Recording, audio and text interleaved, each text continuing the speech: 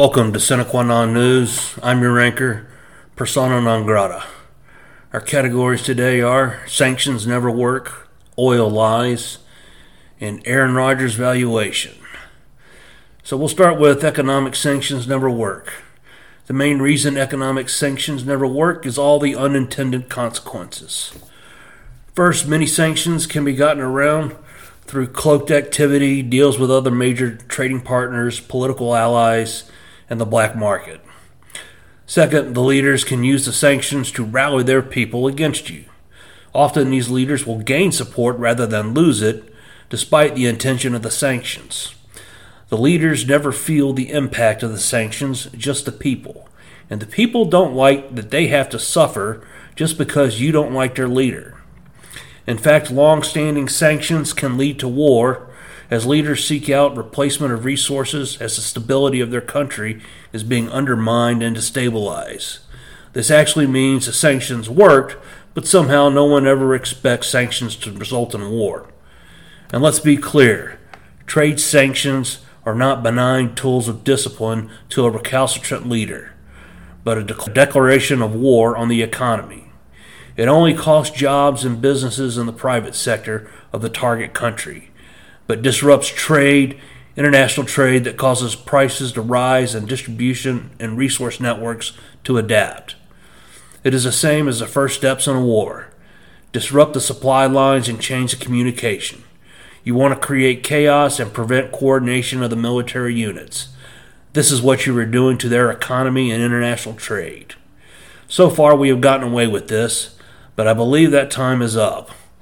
How would you feel if a country destroyed your economy to save you? If you want to conquer a country, you want to take it intact. You don't want to reduce it in rubble and take over a wasteland. We should have the policy of preserving the private economy and not subject it to sanctions, even if we are not out for conquest. Basically, trade sanctions are the same as targeting civilians in a war. Too many politicians see it as a tool of strength when it is just a whip against the everyday citizen just trying to get by. That's all I got to say about that. Moving on, we have oil lies. The administration has recently been blaming Russia on high gas prices at the pump. Strangely, they admit knowing the Russian invasion was coming for some time. They did not attempt to explain why they did nothing to prevent it. And they didn't celebrate that now that Russia has already invaded, that we can now expect gas prices to stabilize. They did stress it was necessary for us to suffer, though, for the Russian invasion of Ukraine. They also lied about price gouging and profiteering of the oil and gas companies. Hello, we can see the markets and the futures pricing for oil. It's well over $100 a barrel. Of course, they made no announcements on lowering federal and state taxes on gas at the pump, which constitute almost half of gas prices per gallon. Funny how no one ever talks about government greed, especially the politicians. Have you ever noticed how politicians are the only people on earth who can be greedy without making a profit? And let's hear it for a coordinated policy. Right after the administration announced the release of the strategic reserves, the rest of the world decided not to buy Russian oil and gas, which caused prices to spiral even higher regardless. Meanwhile, we are still buying Russian oil, but there were no accusations of price gouging for Russia. The solution is obvious, of course. For us, we got to open up for energy, for drilling, transporting, distributing, mining coal, fracking, and open new and existing nuclear energy facilities. Europe needs to go back to nuclear and open up their energy policies to tap any significant oil and gas reserves in their territories. In our last segment, we dive into sports and look at the valuation of Aaron Rodgers, who was the MVP quarterback for the Green Bay Packers. If you look at his stats, he is one of the best quarterbacks in the NFL. If you've seen him play, he is one of the most talented quarterbacks to ever play the game. Therefore, he should be one of the highest paid players in the NFL since quarterback is the most important player on the field. Here's the twist. Teams play to win. Divisions, the playoffs, conference championships, and the Super Bowl. Green Bay is in a weak division, and it's a given that they will make the playoffs every year. But football is about winning. It's a team sport. Individual stats don't matter unless you're winning. Since 2008, when Rodgers took over quarterback full-time, Green Bay has only been to the Super Bowl once and won in 2010. They only went to the NFC Championship one other time in 2016 and lost. The rest of the time, they've been knocked out in either the first or second round of the playoffs or missed the playoffs a couple of years. When it comes to results, Rodgers ain't getting it done, which is a big hit to his value. Many have made excuses for him, like their defense is bad, running game is bad, offensive line, injuries, not good enough receivers, etc. He's had issues with his coaches and seems to be somewhat of a drama queen. I've seen some of these issues for myself. But excuses are reasons why you lose. If you're looking for excuses, you're looking to lose. The last couple of seasons have caused me to reevaluate Rodgers. He choked particularly badly in those games. That caused me to review what happened over the last several years. There were a couple of comments he made over the years that made me think he doesn't want to win.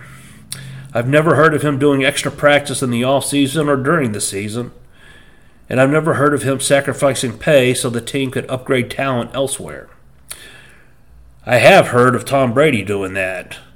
If you want to win, you got to make sacrifices that others don't or won't. Yes, he did win the Super Bowl, but that was on a team that could have won it without him.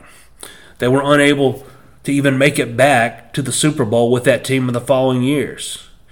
He can win if it's handed to him on a silver platter, but that's it. The last couple of years, he just didn't have the will to win because he should have. He had opportunities to make plays and chose not to in the playoffs. Now they want to pay him $50 million a year for success that never materialized. I added up, and it's time to go shopping elsewhere for a quarterback. For any serious NFL team, it's Super Bowl or bust. Pay should be based on probability and outcome. If you win the Super Bowl, your quarterback may well be worth $50 million. Otherwise, he is worth nothing. That's $50 million for a 100% probability of winning the Super Bowl, $25 million for a 50% probability of winning the Super Bowl, and 0 for a 0 probability of winning the Super Bowl. Well, Rodgers is coming back to Green Bay and will be paid handsomely. It is too easy to get drunk on the promise of talent and potential, even for a quarterback past his prime, than to sober up to the reality that you are not achieving results. For the last 3 decades, Green Bay has had 2 Hall of Fame quarterbacks and only has 2 Super Bowls to show for it. Bart Starr won 5 NFL championships and the first 2 Super Bowls in less than a decade. Sadly, it looks like Green Bay has locked itself into 4 more years of losing in the playoffs or worse. Rodgers has become a money pit that will prevent Super Bowls in both the short term and in the long term after he is gone and retired. Have your talents been paying off, or have they been stalled in mediocrity? Perhaps you should do a self-evaluation. If it hasn't been paying off, is that due to effort or effectiveness? Will your talents never be realized or recognized in your current situation? We're all playing for our own Super Bowl. Valuation can let you know if you need to change, or if you need to change your situation, or some combination of both to achieve your goals. It's easy to keep your head down and remain stubbornly loyal to your original plan when you're losing. Have the courage to keep score. Have the courage to change your plans. Take action to ensure success. You only have one life, but you have many chances to improve your life. A small change today can have a large result in 5 to 10 years. Don't set goals you know you can accomplish.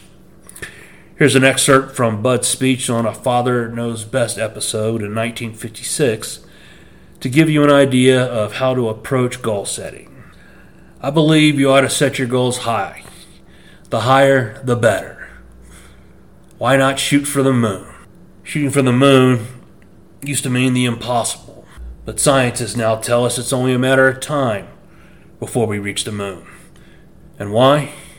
Because there are men who had the courage to try the impossible, trying to reach the moon. The thing of it is belief in yourself. If you really believe you can do it, you can. Whether it's flying to the moon or getting a good grade in school. Now, I think I might add to that if you really want to do your goals right, that you want to, let's say if you want to go to the moon, the best way to go to the moon is to go to Mars. Make going to a moon a foregone conclusion. And that's why we should have grandiose goals that don't seem achievable. It brings us closer to God. First, you have the humility of realizing how much you haven't done or don't know to get there. And then on your road to success, you have all the achievements and accomplishments, even if you don't achieve the ultimate goal, that you would have never seen had you not embarked on this path. And in that, you see the innate nature of God and man. And that's what makes every one of us special and great. For Sine Qua Non News, I'm persona non grata. Please spay and neuter your politicians. Good night.